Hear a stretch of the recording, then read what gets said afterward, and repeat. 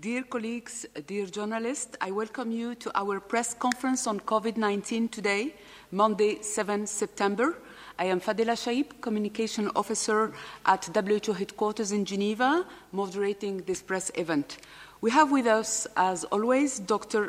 Tedros, the WHO Director General, along with Dr. Mike Ryan, WHO Executive Director of the Emergencies Program, and Dr. Maria von Kerkhove, our technical lead for COVID-19. They are in the room. In the room also we have Dr. Maria Angela Simao. She is our Assistant Director General, Access to Medicines and Health Products, and Dr. Bruce Aylward, Senior Advisor to the Director General, who leads on the ACT Accelerator. We will also be joined by Dr. Soumya Swaminathan, our Chief Scientist. As usual, we are translating this press conference in the 6 official UN languages, plus Portuguese and Hindi. We will be posting the Director General remarks and an audio file of this press conference on the web as soon as possible.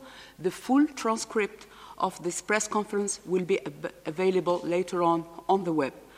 But now, without further delay, I would hand over to Dr. Tedros for his opening remark. Dr. Tedros, you have the floor. Thank you. Shukran Fadila. Good morning, good afternoon, and good evening. COVID-19 is teaching all of us many lessons. One of them is that health is not a luxury item for those who can afford it. It's a necessity and a human right. Public health is the foundation of social, economic, and political stability. That means investing in population-based services for preventing, detecting, and responding to disease. This will not be the last pandemic. History teaches us that outbreaks and pandemics are a fact of life. But when the next pandemic comes, the world must be ready, more ready than it was this time. In recent years, many countries have made enormous advances in medicine, but too many have neglected their basic public health systems, which are the foundation for responding to infectious disease outbreaks. Part of every country's commitment to build back better must therefore be to invest in public health as an investment in a healthier and safer future. In fact, there are many examples of countries that have done exactly that. Thailand is reaping the benefits of 40 years of health system strengthening, a robust and well-resourced medical and public health system, allied with strong leadership informed by the best available scientific advice, a trained and committed community workforce with 1 million village health volunteers, and consistent and accurate communication have built trust and increased public confidence and compliance. As you know, Italy was one of the first countries to experience a large outbreak outside China, and in many ways was a pioneer for other countries. Italy took hard decisions based on the evidence and persisted with them, which reduced transmission and saved many lives. National unity and solidarity, combined with the dedication and sacrifice of health workers and the engagement of the Italian people, brought the outbreak under control. Mongolia acted very early, activating its state emergency committee in January. As a result, despite neighboring China, Mongolia's first case was not reported until March, and it still has no reported deaths. Mauritius has high population density, with high rates of non-communicable diseases, and many international travelers, which meant it was at high risk. But quick, comprehensive action initiated in January by Mauritius and previous experiences with contact tracing paid off. Although the Americas has been the most affected region, Uruguay has reported the lowest number of cases and deaths in Latin America, both in total and on a per capita basis. This is not an accident. Uruguay has one of the most robust and resilient health systems in Latin America, with sustainable investment based on political consensus on the importance of investing in public health.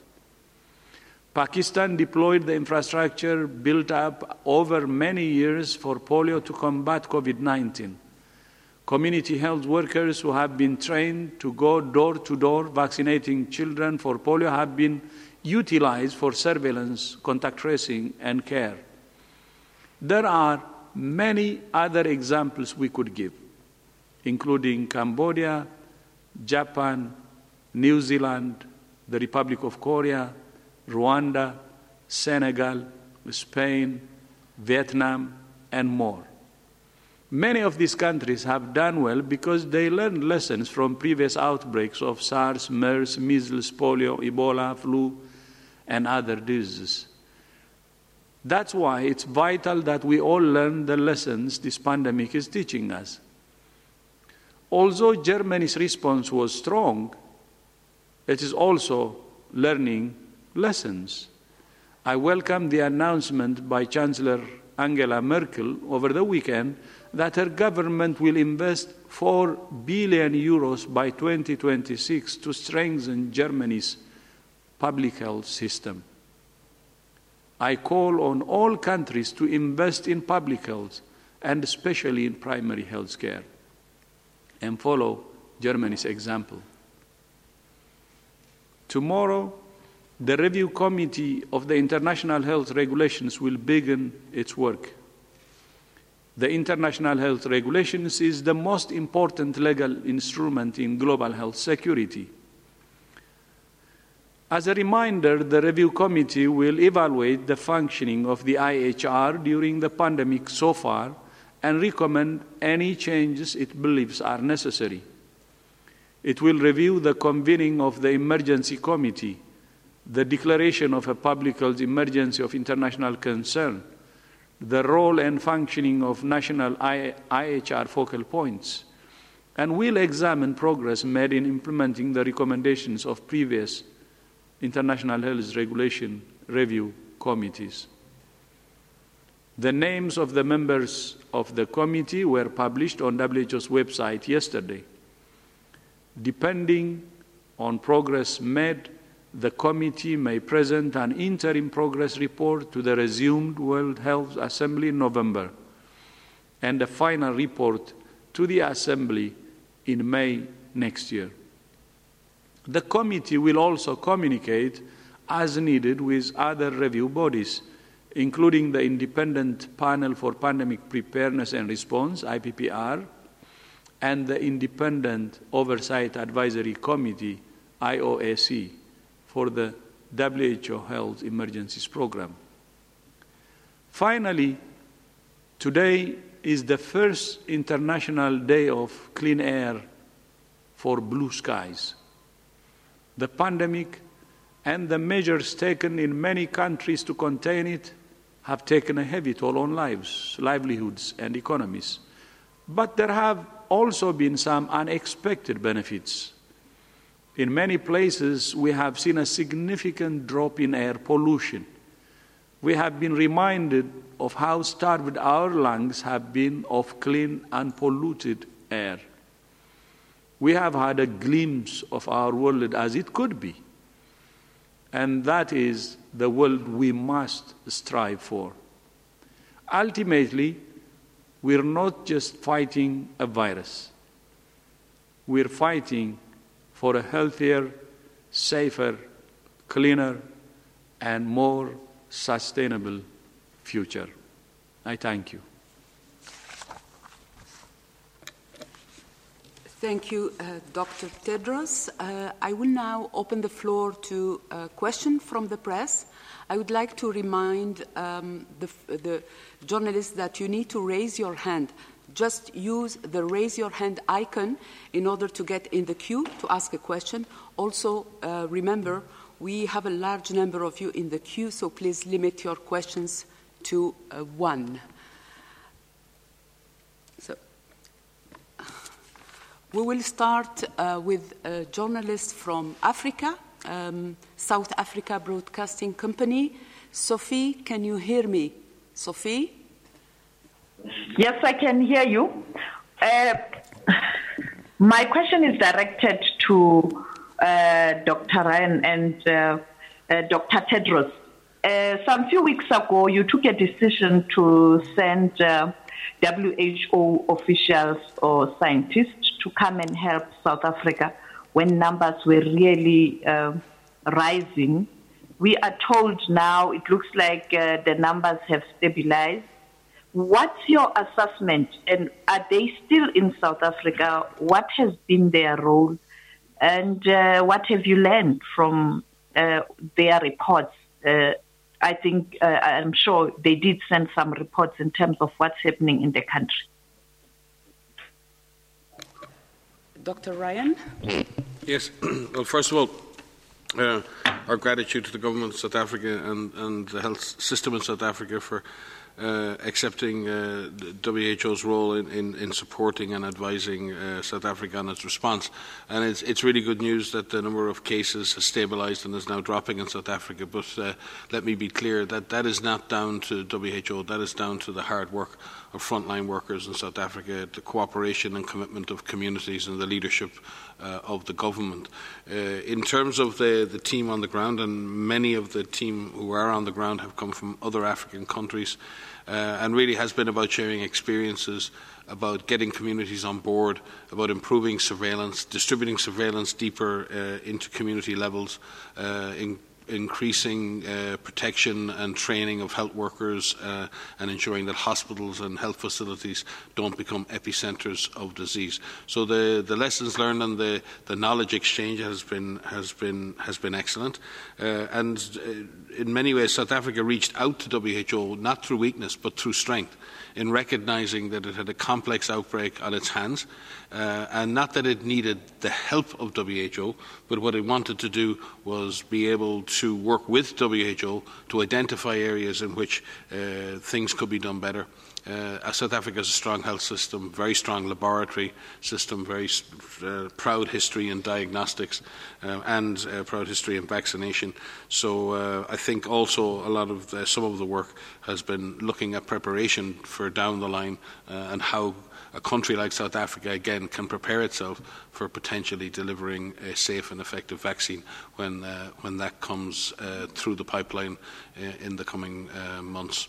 So I think that's the more general overview. We'd be very happy to do a specific debriefing with journalists on the South African mission and the findings of that, and particularly with our colleagues in the African Regional Office and Dr. Chidi Moeti, the Regional Director. So we'll be very pleased if particularly journalists based in Africa would like to have a special session on that. We'd be very pleased to organise that with our colleagues in Brazzaville. Thank you, Dr. Ryan. Dr. Tedros? Yeah, thank you. Thank you, Sophie. Thank you. Very nice to hear your voice. I fully agree with what my General Mike said. Actually, South Africa's request to work with WHO was from an angle or side of strengths.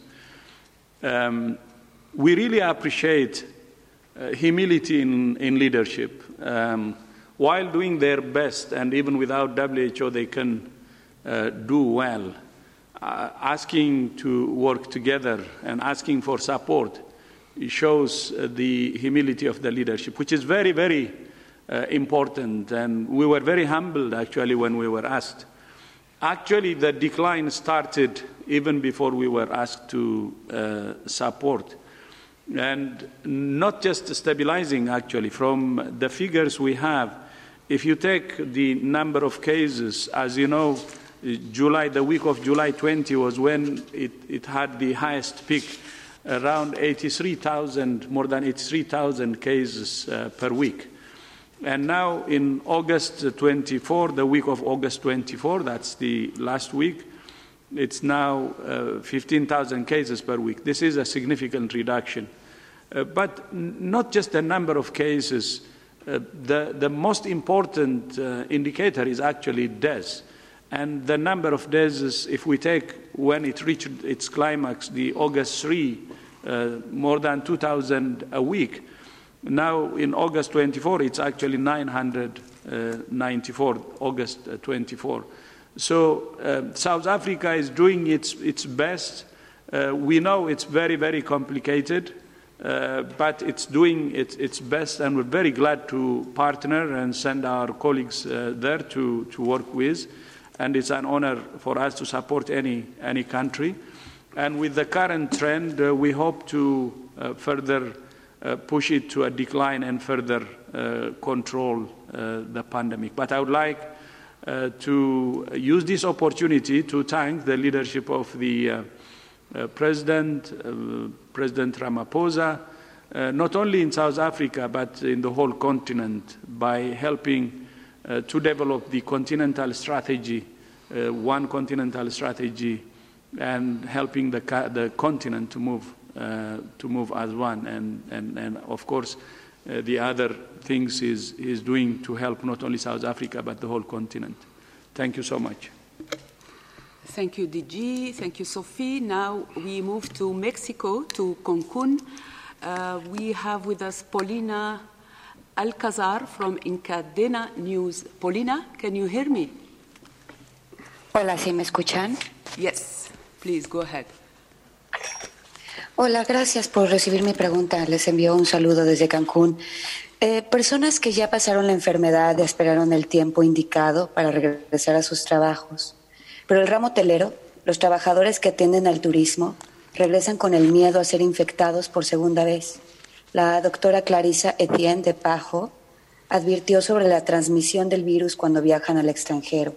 ¿Saben cómo se ha comportado la enfermedad en estas 3 o 4 personas que se contagiaron ya por segunda vez? Gracias.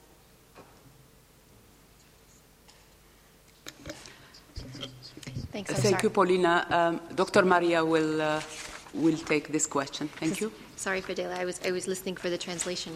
Thank you for our translators. So thank you very much for the question, Paulina. The question is about what we understand about reinfection. So let me first start with what we know about what happens when somebody is infected with the SARS-CoV-2 virus. When somebody is exposed and somebody is infected with this virus, their body develops an immune response, an antibody response, which develops a week or 2, sometimes a little bit longer after that infection. And that antibody response provides some protection to that individual, and it protects them against reinfection.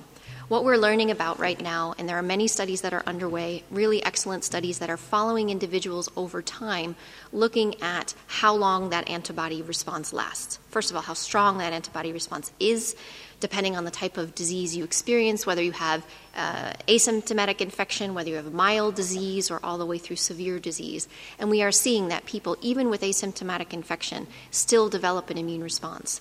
What we need to better understand is how strong that is and for how long it lasts.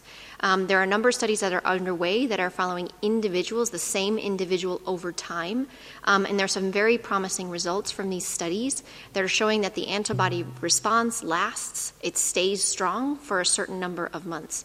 We're only 8 months into this pandemic, and so we haven't followed individuals for many, many, many months, so we don't know how long that robust immune response lasts. We do have some case reports of individuals who have appeared to be infected a second time.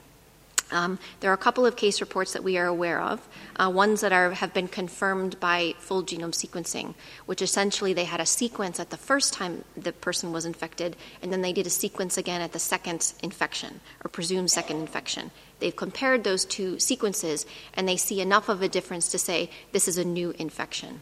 There's an example from Hong Kong, and there's an example I've seen in a preprint from the U.S., and there are a few other examples, a handful of other examples, a small number from a couple of additional countries. In those individuals, what we are looking for is what type of an immune response did they have on their first infection, if that was even measured, and then at the time of the second infection, did they have measurable antibodies? And I think that's really important for us to really understand, to see if that immune response lasts, because in some individuals, an immune response may decline. But again, we do need to put this into context. You know, out of more than 26 million cases, having some case reports of reinfection tells us that this is possible. but it doesn't tell us what's happening at a population level. We have examples of it, and so we're following this over time, and we're working with labs to determine, looking at that full genome sequence to see if there's a second infection. So we do know that it's impossible, but there are only a few case reports that have been reported to date. Thank you, Maria. We will now move to, I believe, a new journalist joining us today, Leroy de Souza from Mint, India. De Souza, can you hear me? Hi, can you hear me? Yes, very well. Go ahead, Hi. please. It's Leroy, but anyway. So the thing is, I wanted to understand about the COVAX facility. Who is paying for the COVAX facility? Is it only the developed countries or is it also the developing countries? And I'm asking this specifically with regards to India. Okay, can you please tell me if India has come forward to join the COVAX facility and contribute funds towards it as part of the agreements? And do you want India to play a more proactive role in participating in COVAX? Sonia. Dr. Bruce Aylward will take this question. Thank you, Leroy. Thank you very much for the question, Leroy. In fact, 170 countries have now come forward in a fantastic demonstration of international solidarity and cooperation to try and end the acute phase of the pandemic through the working together in the COVAX facility. This includes 78 what we call self-financing countries, but as well as 92 countries that would be eligible for assistance through the COVAX facility. India is certainly eligible, like all countries in the world, to be part of the COVAX facility, and discussions are ongoing in that regard. We, from our side, of course, would welcome very much the participation of India as a full member in the COVAX facility, both in terms of its extensive experience in vaccines, extensive experience in working together on the global scene in terms of childhood vaccination, other vaccines. India is an incredibly important player, and we're very much welcome to be part of the COVAX facility. At this point, as you will be aware, the COVAX facility is still evolving, and then the final dates actually for confirmation, final binding confirmation in terms of participation of the facility is on the 18th of September. So discussions and negotiations are still ongoing with a broad number of countries in that regard. Dr. Swaminathan would like to add something? Just to add to what Bruce said, I think India is in a unique situation because obviously of the very strong manufacturing capacity in addition to the large population that would need to be covered by vaccination program.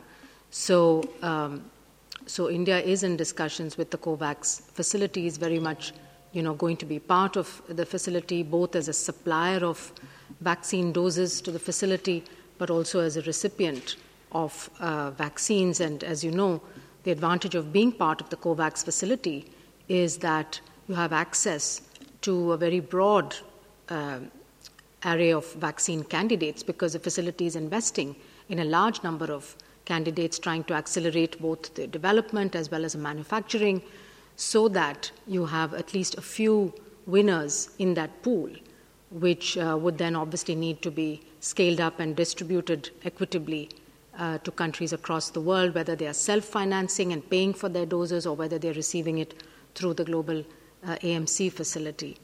The other challenge that countries need to start thinking about now is how the delivery of these vaccines is going to happen. This is not a childhood vaccination campaign or immunization campaign. This is going to be very different. It's going to be vaccinating adults, certain high-risk groups and vulnerable groups, and this is going to be different from what's been done in the past. It's going to be a challenge for countries, particularly those with large populations. And so a lot of thinking is happening both at the global level as well as at the national level with the National Vaccine Task Force that's been set up in many countries, including in India, to really think through these issues and start building and investing in the systems that are going to be needed, whether it's human resources, whether it's supply chain and cold chain, logistics, syringes and needles, the training, as well as the databases that would need to be put in place. So yes, I think we all have to learn from each other and help each other to develop those systems. So on the one hand, we have, of course, the vaccine doses that would need to be procured and distributed, but then how are they going to get to the right people within the country in a fair and equitable and ethical manner? Thanks. Thank you, Dr. Swaminathan. Now we will move to Michael from CNN Opinion. I don't want to misread your name, but let me try it. Busiorkiv. Is it right, Michael? Very good, Fadila. I'm glad you haven't forgotten. Greetings from British Columbia, Canada. And look, I hope I speak on behalf of all of us when I salute you all for the extraordinary media outreach you've been doing. It's extraordinary, and it's been a very long emergency, so I salute you. My question is about faith in public health agencies. A former CDC head said recently that the COVID-19 virus responds to science and not to spin. But my question is, when the public becomes confused by public health messaging or stops trusting its advice, or when the public health agency, such as the CDC, is seen to be politicized, where does that leave us? Or how much more difficult will it be to fight the virus to the ground? Now, I don't want to put you in the position of criticizing a member state, but as you know, the CDC has been the gold standard in so many fights of epidemics. So I just wanted to put that to you because the importance of public health messaging, or rather the trust, is so important to everyone. Thank you. Mike. Thank you. Yeah, I think, well, first of all, you did mention the CDC there, and again, greetings to our colleagues there. And it is true that all great nations invest in their institutions that guide and frame policy for citizens. It doesn't matter if you're in India or in Brazil or in the European Union or anywhere. You'll see many countries are measured by how they invest in their institutional policy platforms that allow good decisions to be made. And that doesn't matter if it's economic decisions, health decisions, education decisions. Good decisions are based on having the best information, processing that information in a way that leads to policies that drive the best outcomes for citizens. It's not just true of science. Governments listen to evidence, governments listen to science, but governments also have to implement policy. And there is a gap between sometimes the pure science and the actual policies that work. And that's where a government has to operate and be accountable for that translation of science into effective, affordable policy that allows a society to move forward with trust that the government is doing its best in the interest of people. No one expects governments to be perfect. Certainly no one expects politicians to be perfect. But the reality is everyone is expected to make the best effort based on the best interests of citizens, based on the best evidence. And that, in that sense, institutions that govern science and that translate science into policy and that ensure that the best possible drugs, the best possible vaccines, the best possible strategies are put in place to contain disease are extremely important. Their independence is very important because citizens must be convinced that they're giving their evidence based on the benefit and the advantage of ordinary citizens. So yes, it's really important that such institutions are independent all over the world. It's really important that governments listen to that advice, but it's also important that governments have the space to implement policy that is based on that advice, but not exclusively based on that advice at all times.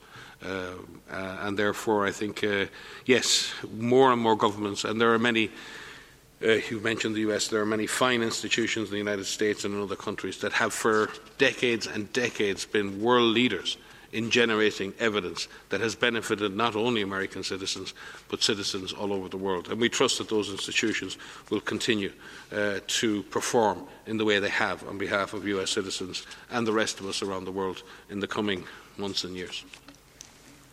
I think Maria would like to add something. Yeah, very briefly.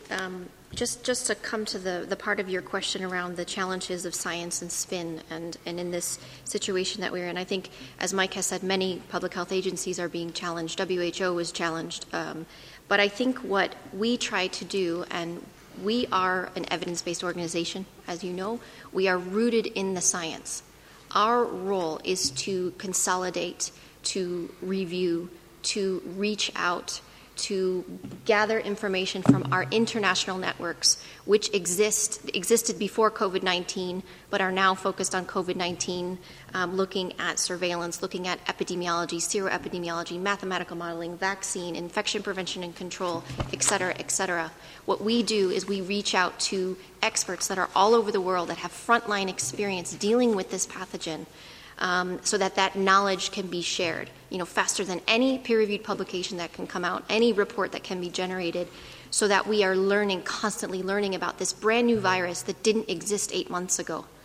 And so one of the things that we do, and you've heard us speak a lot about how we develop guidance, how guidance is developed based on evidence, based on practical experience by frontline workers, by people dealing directly with this virus, through observational studies or labs or whatever that may be, and consolidating that into practical evidence-based guidance.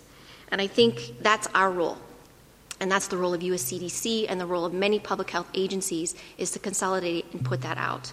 Now, we try to be very clear in our guidance, which is focused on reaching decision makers and reaching ministries of health and people that are taking the decisions to implement. We try very hard to make that clear and concise and readable and actionable.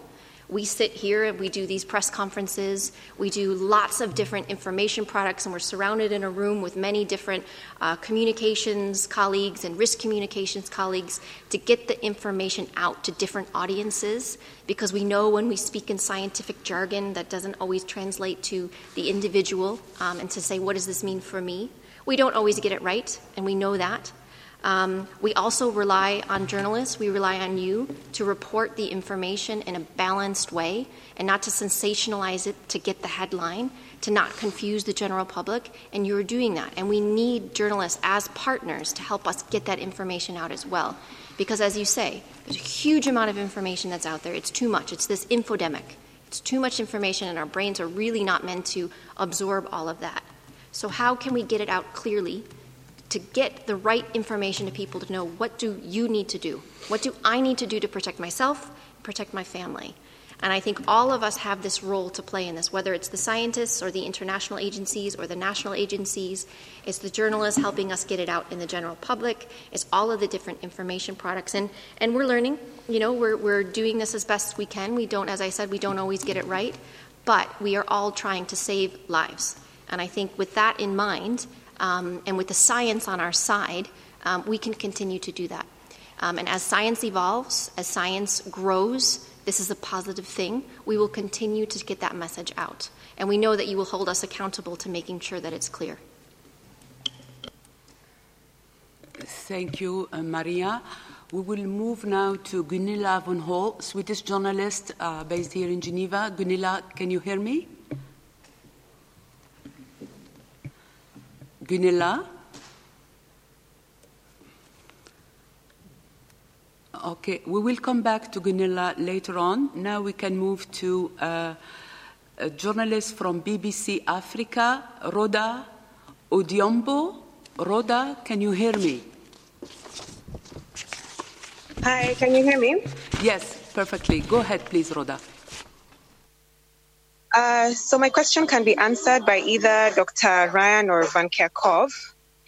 I'm just wondering, with so many unknowns about COVID-19, is a corpse of a patient who has died from the disease still infectious? I'm asking this because Kenya's health ministry is in the process of changing its burial guidelines on grounds that the body is not infectious. Thank you. Maria? So I can begin. So In fact, we've just updated our guidance on the management of dead bodies from COVID-19 and issued guidance on the safe preparation of the body, not only for infectious diseases, but also to be culturally sensitive, religiously sensitive, and just sensitive to the fact that an individual has died. And the safe management of that in terms of the appropriate types of personal protective equipment that an individual needs to wear when they prepare the body. It depends on the type of preparation that is being made for the body. This is a virus that spreads through these droplets or through these infectious small particles, mainly through the respiratory route. But there are other ways that you can come in contact with the virus through touching of contaminated materials and contaminating yourself. But there's safe ways to be able to do that. So we've just recently reissued updated guidance on that, and we can make sure that we send that to you so that you have access to specifics within that guidance document itself. Thank you, Maria. We will move now to Di Young from Xinhua. Can you hear me?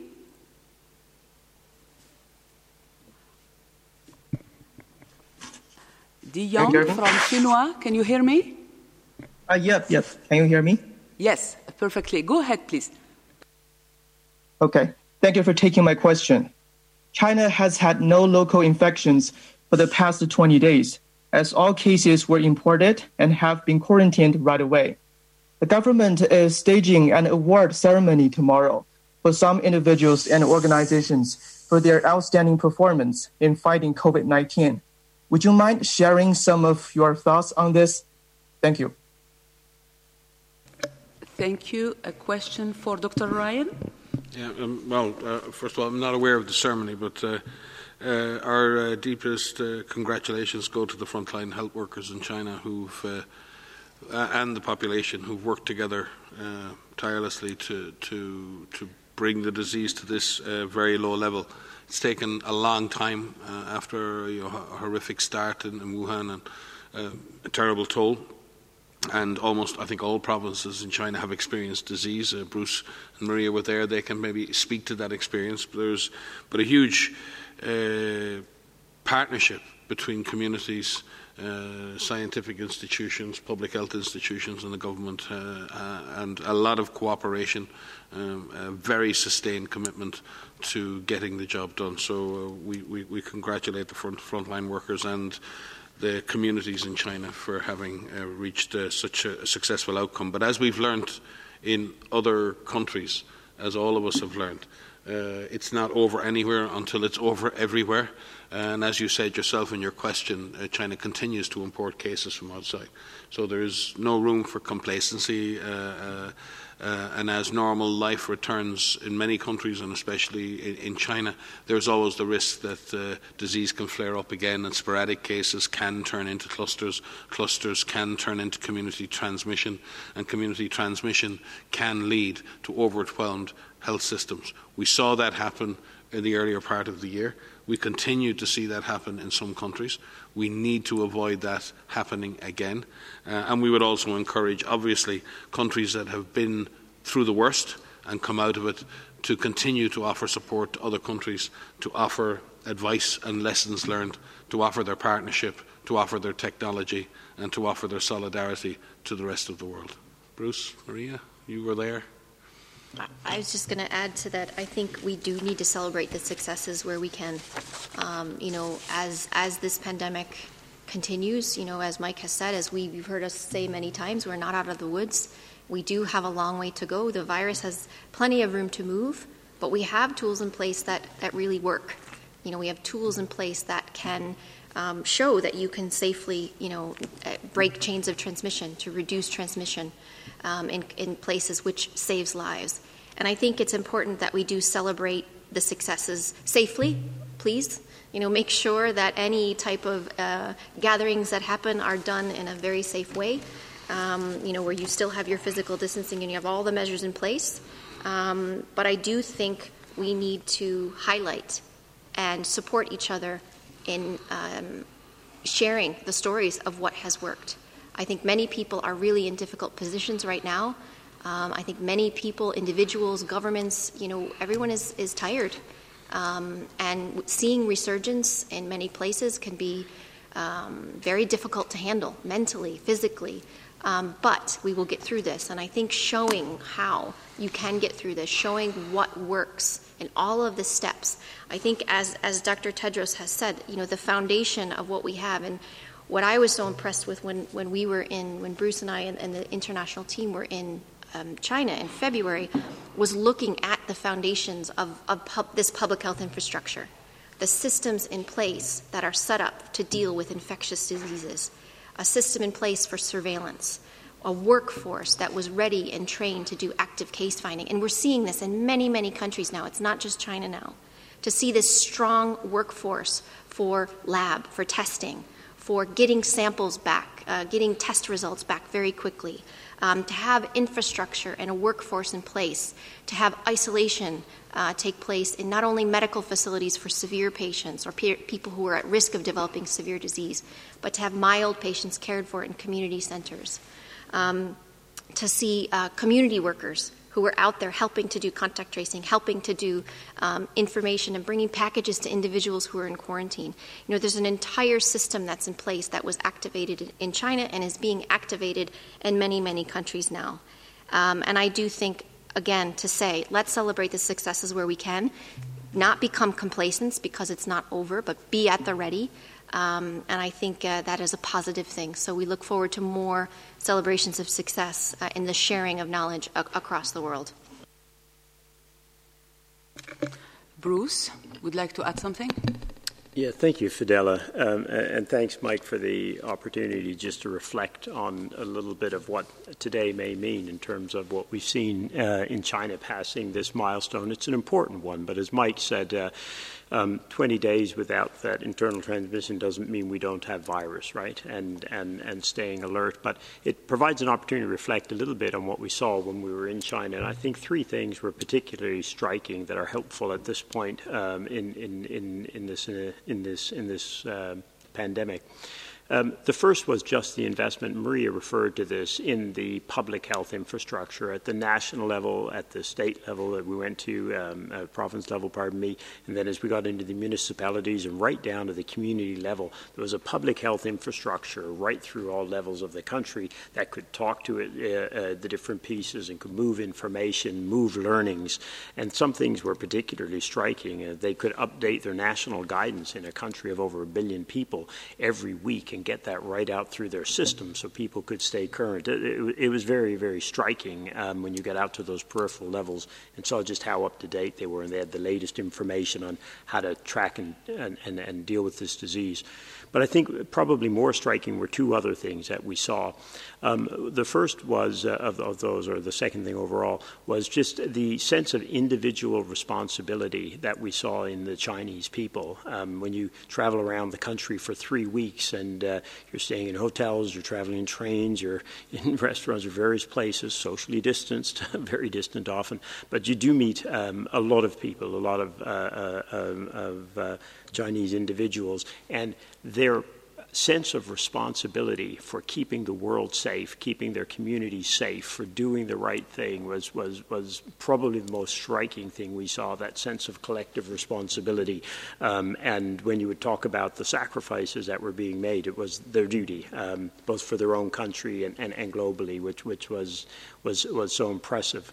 And then the third thing we saw, I think Maria might remember, that was so striking was in many of the municipalities and provinces that we were in, cases were at that point starting to come down, in some provinces down to quite low levels. And we would ask, well, what's happening and what next to the mayors or the governors of these big provinces and cities?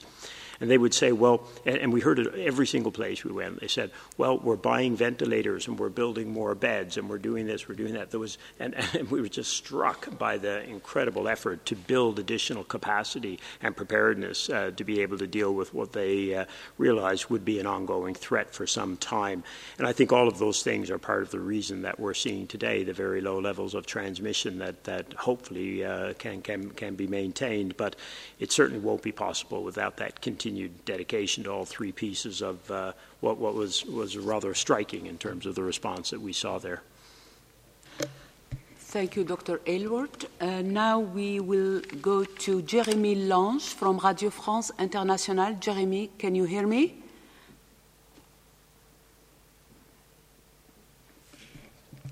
Jérémy, I think we lost you. Second attempt? No, here you can hear me, I think. Jérémy, please go ahead, and I guess you are asking in French. I can ask it in English. Answer in French is always welcome, but English is fine. A question about the French government is considering reducing the quarantine period from 14 days to probably 7 days. One of the reasons is that it could help people who are contaminated and their contacts to respect more the quarantine.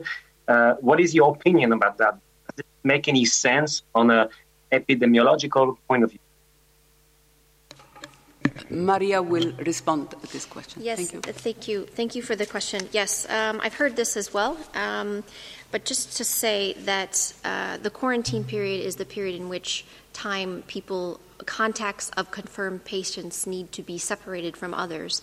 The 14 days is based on what we know as the incubation period, which is a time of exposure to the time it takes to develop symptoms. And for most people, the average time is between 5 and 6 days.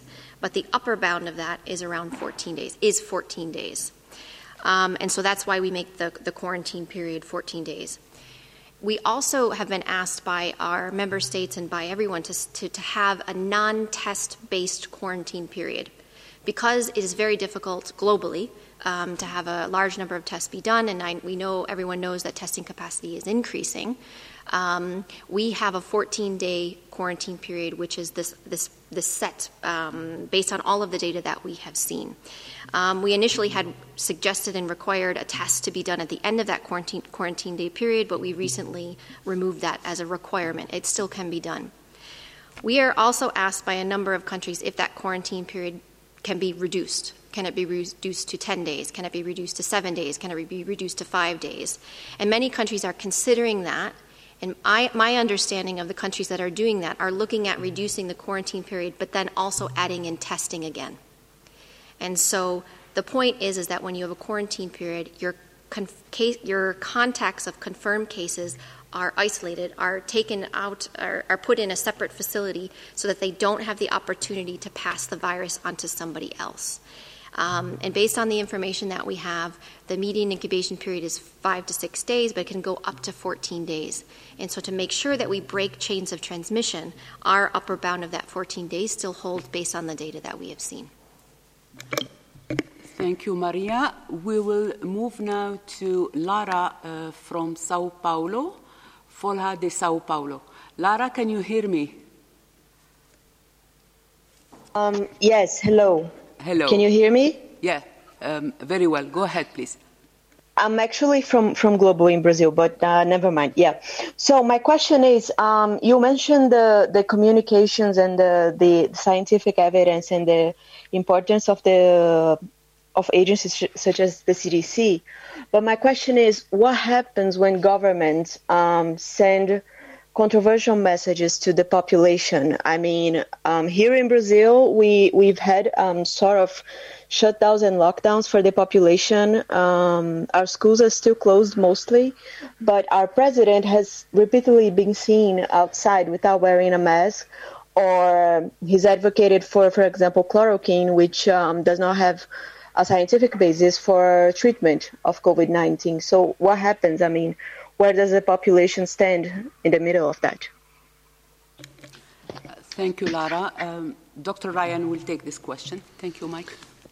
I think we've had many questions over the weeks about Brazil and government policies and others in Brazil. I think Brazil is a very large country. The state governors and the state-based public health authorities have been very involved in offering advice and support to communities. Then you have the national government, the Pan American Health Organization, PAHO, our American regional office, and ourselves. So citizens in Brazil and many countries are able to look and seek information from multiple sources,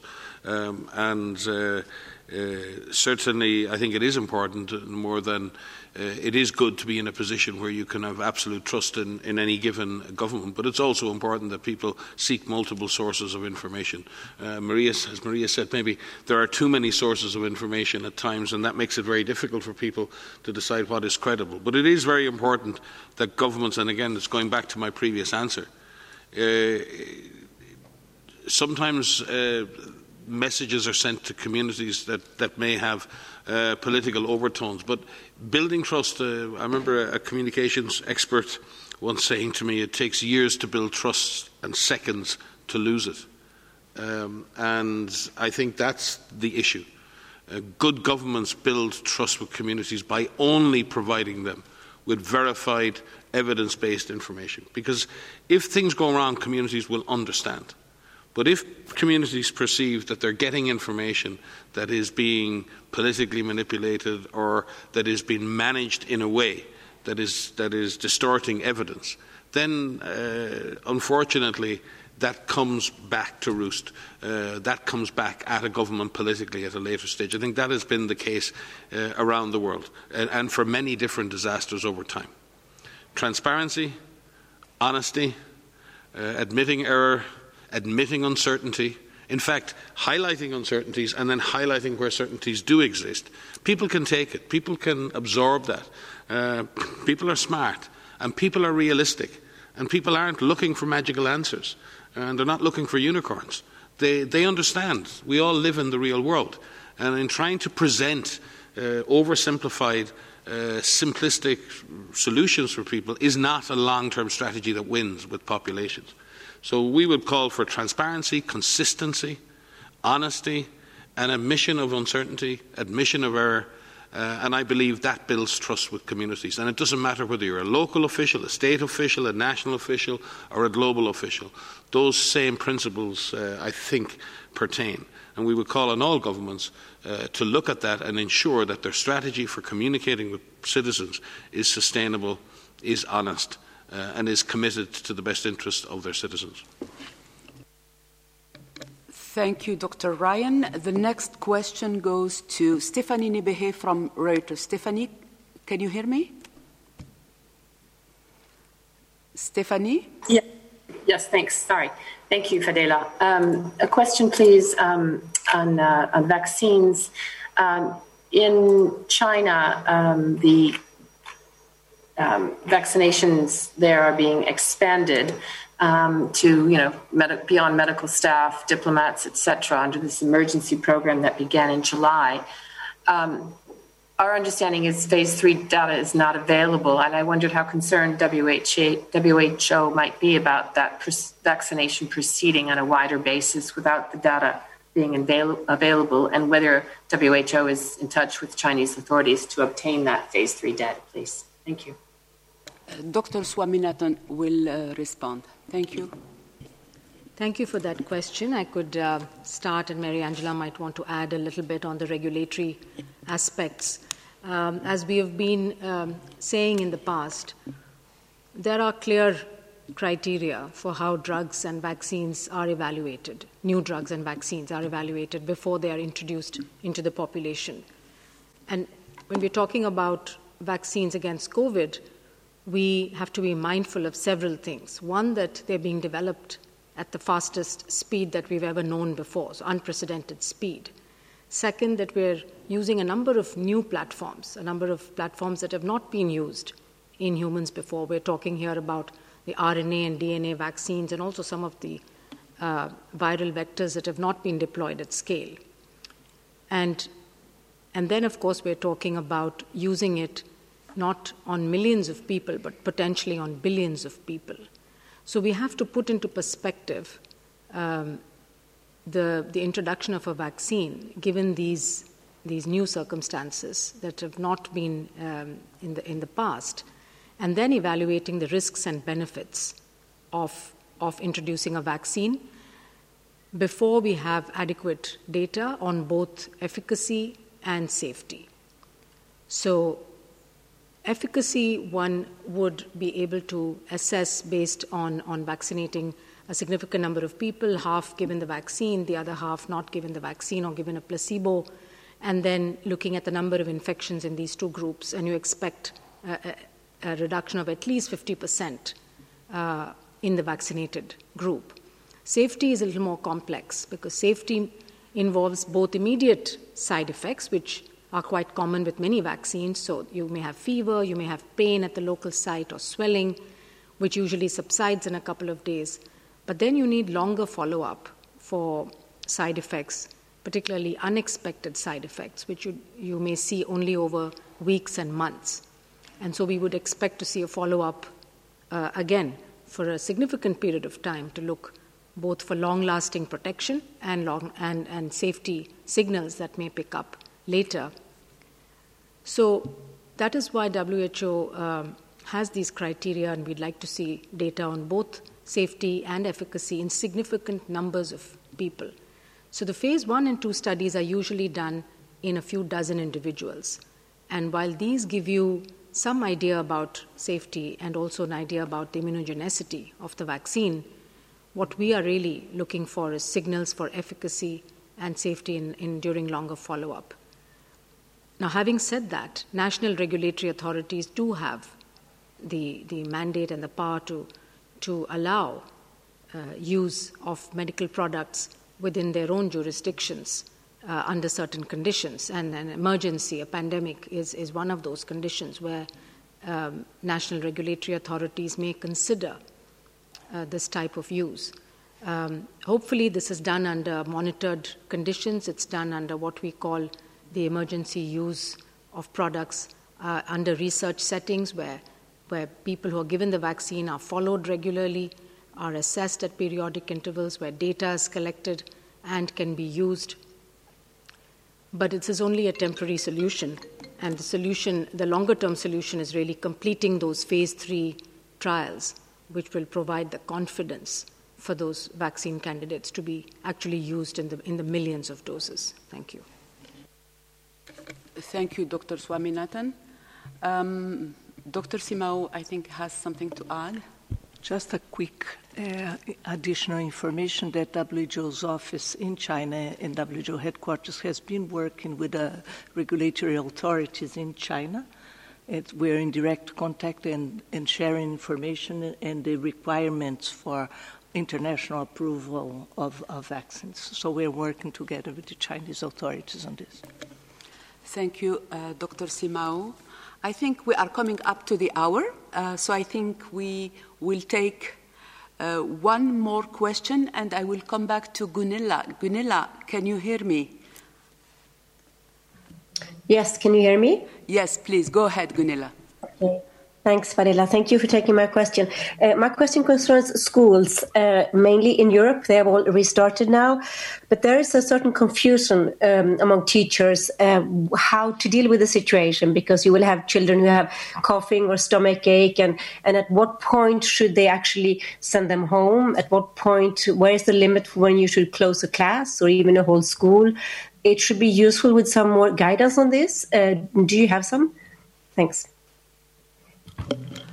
Maria, please.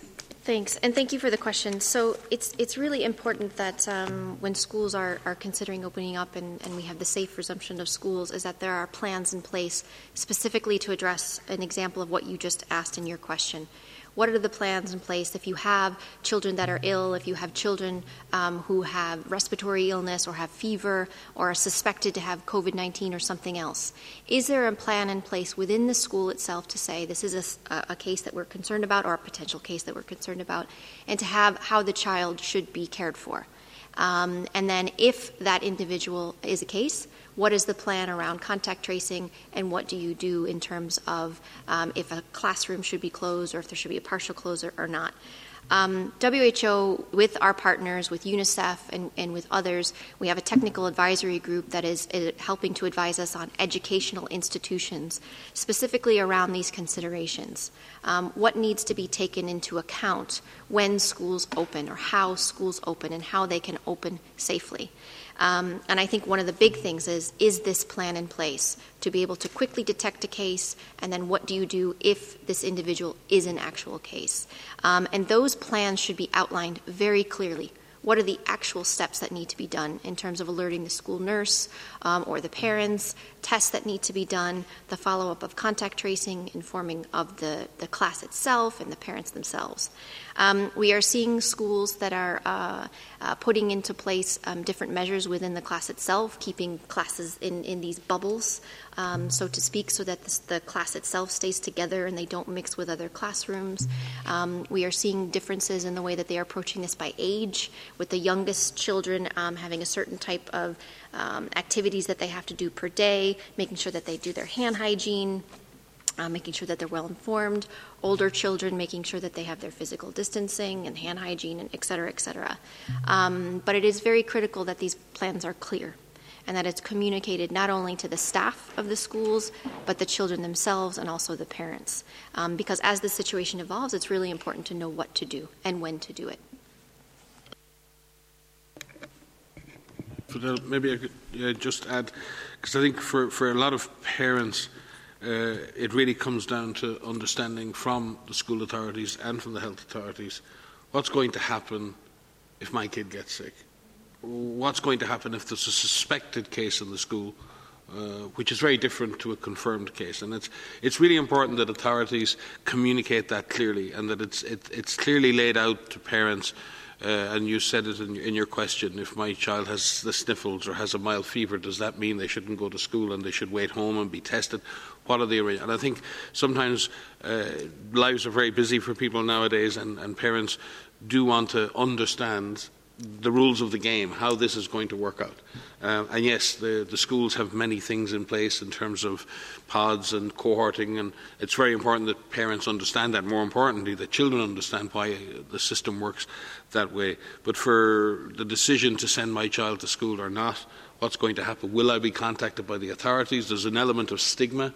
People feel fearful if my kid gets sick and then the whole class is sent home. Does that mean that we're going to be pariahs in the neighbourhood? So people have a lot of concerns that bubble underneath the processes.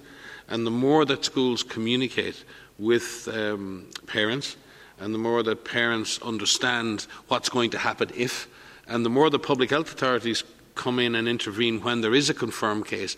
And it's very clear that the school doesn't have to go through this process alone. It's not just down to the schools. The schools have prepared a lot. They've brought kids back. But it's also important that public health authorities are there to work with schools, so it's clear immediately when there is an incident, an event or a case or a cluster, that the public health authorities come and explain to everyone what's going to happen next. And it's extremely important that we don't see stigma arising from the fact that a child is diagnosed or confirmed with coronavirus. Anybody can get this disease, and anybody can carry this disease symptomatically or asymptomatically, and it is not the fault of a child that they have this disease. And I think particularly we've seen this in other elements of community practice, and we've seen health workers been stigmatised because of COVID. It's really important now we don't stigmatise our children over this, or the families of people who have a COVID positive case. I think Maria has something to add. Yeah, it's not about the schools. I want to clarify something. So there was a question that was asked by Jeremy about the French government and the question about quarantine. I answered the question as the quarantine, it relates to the quarantining of contacts of confirmed cases. There are other ways in which the word quarantine is used, so I just want to make sure that my answer is specific to that. What WHO recommends is a quarantine period, so these are contacts of confirmed cases of 14 days. And I was referring to the incubation period of when somebody goes from exposure to when they develop symptoms. On average, is between 5 and 6 days, but it can go up to 14 days, which is why we make that 14-day period.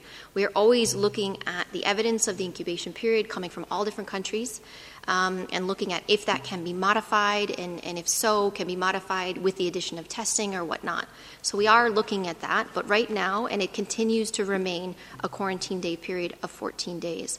I did see a recent review that has looked at the incubation period, saying that the mean incubation period, depending on the country, ranges from somewhere between 2 days and 10 days. The mean incubation period of 2 days to 10 days. So the 14-day upper bound is really a robust number to really prevent the potential for onward transmission. So I just wanted to clarify that because we were having a little debate among here about the actual question itself. So I want to be very clear. Mm-hmm. And could I also just fiddle on this say, we also advise that people who travel and who travel internationally are travellers. They're not contacts. They may be coming from a country that has a higher incidence. So people who are known contacts of confirmed cases should not travel. So people who are travelling, by definition, are not contacts. So they're not the same category as Maria spoke about. Now, governments and people have to manage a very complex issue here. Managing 2 weeks self-isolation or restricted movement when people arrive in a country is, for a business person, for someone going home to see family, that's quite an imposition. But those individuals are coming from an area of perceived risk in another country. They're not contacts of COVID. And therefore governments are within their rights, if they want to reduce the time of observation that those individuals are in specific self-quarantine or self-restricted movement. That doesn't mean that the person loses responsibility to report symptoms if they get them. So I think that's a flexible number, and it's about the level of imposition it's difficult for people to implement, and it's difficult for governments to monitor. So in a situation like this, I don't know for sure, I haven't seen the issue or the data from the French side of the proposal, but especially if you're focusing in on containing your own major community transmission, and you're focusing on ensuring that your contacts of cases are self-isolating, and you want to track them most aggressively for the 14 days, if people are coming in to your country, in order to reduce the pressure on your follow-up systems, yes, countries could be, it would be a defensible thing to say we'll reduce the period of observation on travellers coming into our country. And again, each government has to set that period. Some governments are moving towards testing regimes, some governments are doing different things. So I do think that's, I won't say a flexible issue, but it's an issue in which governments have choices that they can make. But I would be, I think Maria is correct, contacts of confirmed cases need to be in quarantine for 14 days, and that's not something that we think would be advisable to reduce or adjust in any way. Thank you, Maria. Thank you, Mike, for this clarification. And to our friends journalists, if you have still any remaining question, please do reach to the media team. We will make sure you have the answer. I do apologize for those who could not get their questions answered. It's already 1 hour press conference, so I will give the final floor to Dr. Tedros. Please. Thank you. Thank you, Fadila. So our message today is for countries to continue to invest in public health and primary health care while fighting COVID. And many countries who have invested in public health and primary health care are responding to the COVID pandemic in a better way. So investment in public health and primary health care is essential. So with that, thank you so much again for joining us, and look forward to seeing you in our next presser. Thank you. Thank you all. Au revoir.